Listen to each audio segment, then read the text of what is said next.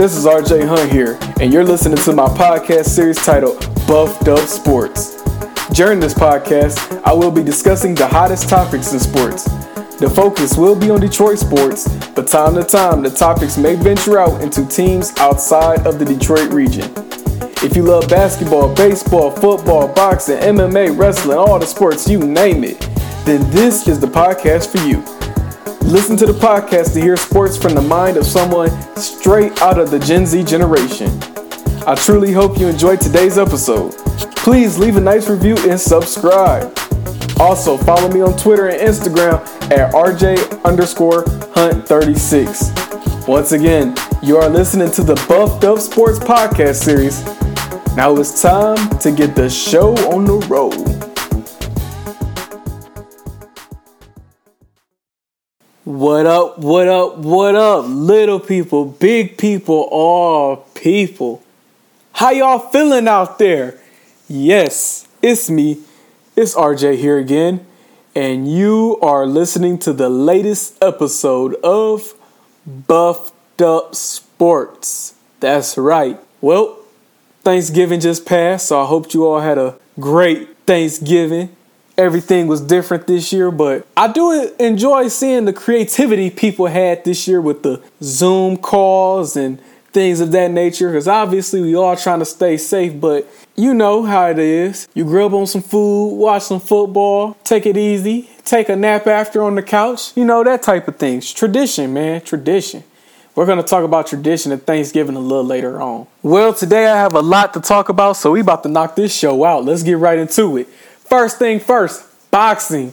So, obviously, since the last time we talked, we had the Crawford and Kell Brook fight, a fight that I was looking forward to, and it ended in the fourth round. I mean, that's all you could say about that one. Terrence Crawford hit Kell Brook with a body blow, and that was all she wrote. I honestly, on my scorecard, had Kell Brook winning every single round. So when Crawford hit him with the knockout, not that it was going to change the fight because it was early in the fight, but I had Crawford down. So yeah, that knockout changed everything for me. So that was that. Crawford, he even posted on Twitter how this fight is never going to happen. That's all he said.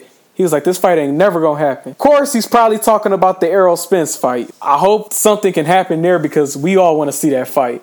Speaking of Errol Spence, by the time I put the next episode out, he would have already fought Danny Garcia. So I'm going to lay down my prediction now for that fight. I'm going to root for Spence as this is his comeback fight. Will he win? I mean, after all he went through, car flipped over, launched out of the vehicle. The fact that that man is alive is saying something. So if he can get back in the ring and be him old self, woo, that's a warrior, I'm telling you. But I am rooting for Spence. Will he win? I think he can do it. I honestly do. I really think he could pull it off. What I'm thinking is, I don't see a knockout, but I see a decision, and I can definitely see a close fight as Spence hasn't fought in a while. I mean, neither has Garcia. Nobody's fought. It's a pandemic going on. Obviously, Spence's case is a little different than Garcia's. And then the fight that we never thought we would see, but we're somehow going to see. Yes, I'm talking Mike Tyson versus Roy Jones. Now, everybody is curious to see what's going to happen in this fight because these men are way out of their prime. But a lot of people have been hyped about Mike Tyson workout videos, which he does look good in. So a lot of people are counting Roy Jones out. Let me just say this. Mike Tyson ain't had a fight in over 15 years, I believe. Roy Jones was fighting in the last couple of years. He's been in the ring more recently than Tyson. So I feel like that's going to give Jones an advantage. But we all know Roy Jones doesn't have a chin. And we all know Mike Tyson has the power of a madman. So that might not be a good combination for Jones. But everybody's sleeping on Jones. I'm trying to tell y'all, don't sleep on my man Roy. But if I had to pick a winner, I'm going Tyson. And I believe the guys are wearing headgear, which is very necessary because I don't want to see neither one of them get hurt. It is an exhibition, for crying out loud. Also, Nate Robinson. Yes, I am talking about the underdog of the NBA. Nate Robinson is going against the YouTuber Logan Paul, or is it Jake Paul? One of them Paul boys. I don't keep up. Anyway, I'm taking Nate Robinson, because if you know Nate Robinson, you know he a dog. I remember in the Big Three, he got to a scuffle, as they say, with Rashad McCants. And Nate ain't back down, so I mean, I'm just going to go ahead with Nate. Nate ain't scared of nobody. No lie, I am very excited for that card, though. I don't know why, but I am. They're doing what they're supposed to do. It's entertainment because it definitely has me interested. Moving on from boxing, Lions football. Same old Lions. I wish we could count how many times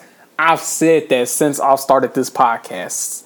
The phrase, same old Lions. Let's start with this. They had a lucky win versus a team with no name. They beat the Washington football team, who's just as bad as them, if not worse, by a lucky field goal from Prater. How many yards was it? 50-something yards. Come on now. It's ridiculous. Then the next week, you got shut out by a team, again, just as bad as you or even worse. Not beat, but shut out. You didn't put a single point on the scoreboard the whole game. That's just loss of words there. And then Thanksgiving Day, another loss. Another Thanksgiving loss. Again, to a team just as bad as you, if not worse. And they got smacked. The thing with the Washington game, again, these are pretty much evenly matched teams. And it was a close game. Lions had the lead up until the fourth quarter, but you know how that goes. But they still won.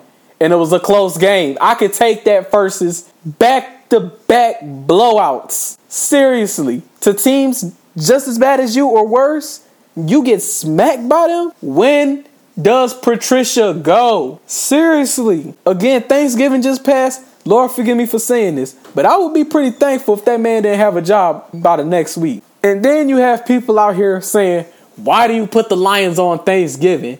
Just take them off the Thanksgiving schedule altogether. I can't do that. As I said earlier in the podcast, Thanksgiving, traditions. You got the turkey. You got your cousins and aunties and uncles over at grandma's house. And then you had the football game on. Not only is watching football on Thanksgiving tradition, but watching the Lions lose is tradition. It's like if the Lions win on Thanksgiving, I'm kind of eerie about how the rest of my day is about to go now. I'm starting to wonder, is somebody going to drop the food as they walking it in? Like, that's how I be feeling when the Lions win on Thanksgiving, because it's just not right. It just doesn't happen. That's all I have to say about that sorry team. But moving on to another sorry team. A team I love to death, but they still sorry.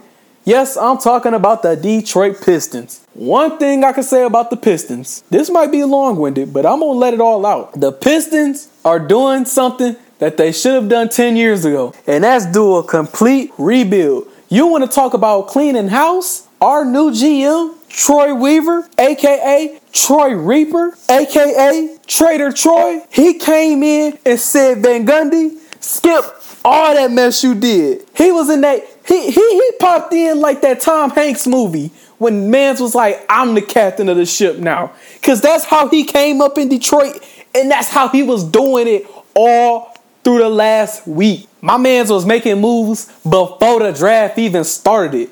Like 2-3 days ahead. Monday morning, I wake up to an ESPN alert talking about Bruce Brown is traded. So in fact, I'm about to name you off all the moves this man has done. In fact, I'm about to list off the moves this man has done. I'm not even going to name all of them because of how confusing it might get, but I'm definitely about to name the important ones. And even that's a big list. Anyway, here it goes. We traded Bruce Brown. All right, so there goes one of your fan favorites, gone. Of course, everybody's like, what? Okay, so Bruce Brown's traded. Then you traded a future first rounder for Trevor Ariza and a 16th pick for the draft that just passed. I'm like, all right, Ariza not bad. And you getting the second pick because obviously we going into the draft with the 7th. Then we drafted Killian Hayes with our 7th pick of the draft. This move was met with questions. You had some like, why would you draft Killian Hayes when you had better players on the board? Then you had some like, he was the best point guard available at that point. Me personally, the team definitely needed a point guard. So I wasn't too mad at the move because I was like, all right, this dude might be the guy. We gonna hope and see. Obviously, the Pistons are high on Sekou. Killian and Sekou are already known as the French connection as they both have French roots. So Hopefully that chemistry can bring this thing together. Then they drafted the big man, Isaiah Stewart, with their 16th pick, the one they traded for. I don't know much about Isaiah Stewart, but everybody seems to be happy we got him. So, all right, cool. Then we traded Luke Kennard. This move, a lot of people was mad at because all we did was get the 19th pick in return for Luke. But I was honestly happy with it because Luke, to me, seems injury prone. And I just didn't like his confidence. I felt like it was nights he would not want to shoot and he wouldn't do nothing. And in the nights he would want to shoot, he would go crazy. So I'm like, bro, just do that every night. But he wouldn't. I like Luke, but I just didn't see him fitting. I didn't. Then you drafted a shooter at 19th pick, the one you got for Luke Kennard. You drafted a shooter in Saddiq Bey. Again, another player I don't know much about, but I was looking up his college stats. He had one of the highest field goal percentage from deep in the college rankings. So that's got to be solid. Then you traded for a second-round pick. We didn't even have a second-round pick going into the draft. So we used that pick to get Saben Lee. So you ended draft night with 4 different rookies when you only really guaranteed 2. That's impressive, you ask me. Then let's get into the free agency things. Before things really got rolling, we traded away Tony Snell. Last season starting small forward. Yep, he's gone. Got Dwayne Dedmon. I like Dwayne Dedmon as a backup center. I've seen him play a few times. Not bad. They let Thon Maker and Langston Galloway go away. Everybody and their mama, everybody and their brother, they sister, they father, they grandfather ought to be happy that Thon Maker's gone. I will say Thon Maker did try. Let's be real. He was trying. He just wasn't good. No other way to put it. Then you had Langston Galloway. I didn't necessarily like Langston at first, but one, community-wise, seemed like a good dude because he did a lot for the community. And then in the last season, I actually enjoyed his performance on the court. So, I mean, hey, what can you do? Because he was consistent the whole year. Got to give credit when you're consistent. So this when things really start to go like, whoa, for the Pistons. First free agency signing, Mason Plumlee. 3 years, $25 million. Troy Weaver, what the heck were you thinking? Did you really just pay a 31-year-old backup center 3 years, $25 million? The same Mason Plumlee who hurt the Denver Nuggets in last season's Western Conference Finals? Yes, that same Mason Plumlee. But then we go sign former number 2 overall pick Jahlil Okafor. I used to actually enjoy Okafor at Duke. So I thought he was going to be the man in the NBA. Things haven't necessarily went that way for him. He's still young. Hopefully the Pistons can be that team. He has a great coach in Dwayne Casey who's known for developing players. Same thing for Josh Jackson, who just signed with Detroit also. And I'm really big on Josh Jackson. He was the 4th pick a few years ago in the draft. And what I like about Josh Jackson, he's from the Detroit area. So obviously you come home to play for your hometown, that's going to give you some extra motivation. It's like he literally grew up a fan of the Pistons. If you didn't know, it's a funny story out there if you ask me. Apparently, he was at the game where the Malice and the Palace went down. He was about 8 or 9 years old. He said he started seeing them Pacers players beat up his favorite team. So he started throwing water bottles too. If that don't get you excited for having dude here, I don't know what can, because I don't know what it was with that story. But I was like, yes, I'm glad he's here. Because that means he's been riding for Detroit since he was a youngin'. I love it. Then the biggest free agency signing that the Pistons have made so far. Jeremy Grant's coming to Detroit. What is this? The Detroit Nuggets? Because, I mean, you just signed Plumlee from Denver. Now you're getting Grant. Anyway, Jeremy Grant should be a nice acquisition, as they say. 3 years, $60 million. Some are arguing that he's overpaid, but I like the time frame of his signing and how he could possibly be like our go-to guy during these rebuilding years. Let him see what he's going to do. Because Denver fans are mad. Let's say that first. Denver fans are mad because Denver offered him the exact same offer that Detroit gave, and he decided to stay with Detroit. Obviously, Denver is way ahead of Detroit in the case of they're a better team. But Grant wanted to come to Detroit because he wanted that bigger role. So I'm glad he wanted to come here. But Denver fans are mad, talking about he's a sellout, he's a traitor, da-da-da-da-da. So usually when a team's mad at a player for leaving, that must mean they actually really enjoyed him playing there. Because do you see Pistons fans complaining about Thon Maker leaving Detroit? No! So that should tell you everything you need to know. Hopefully that's a good signing. But I have to wonder, with him getting paid $60 million, I'm questioning, does Blake Griffin stay in Detroit? And if so, for how long? Because what do? Blake's not coming off the bench, not with his big old contract.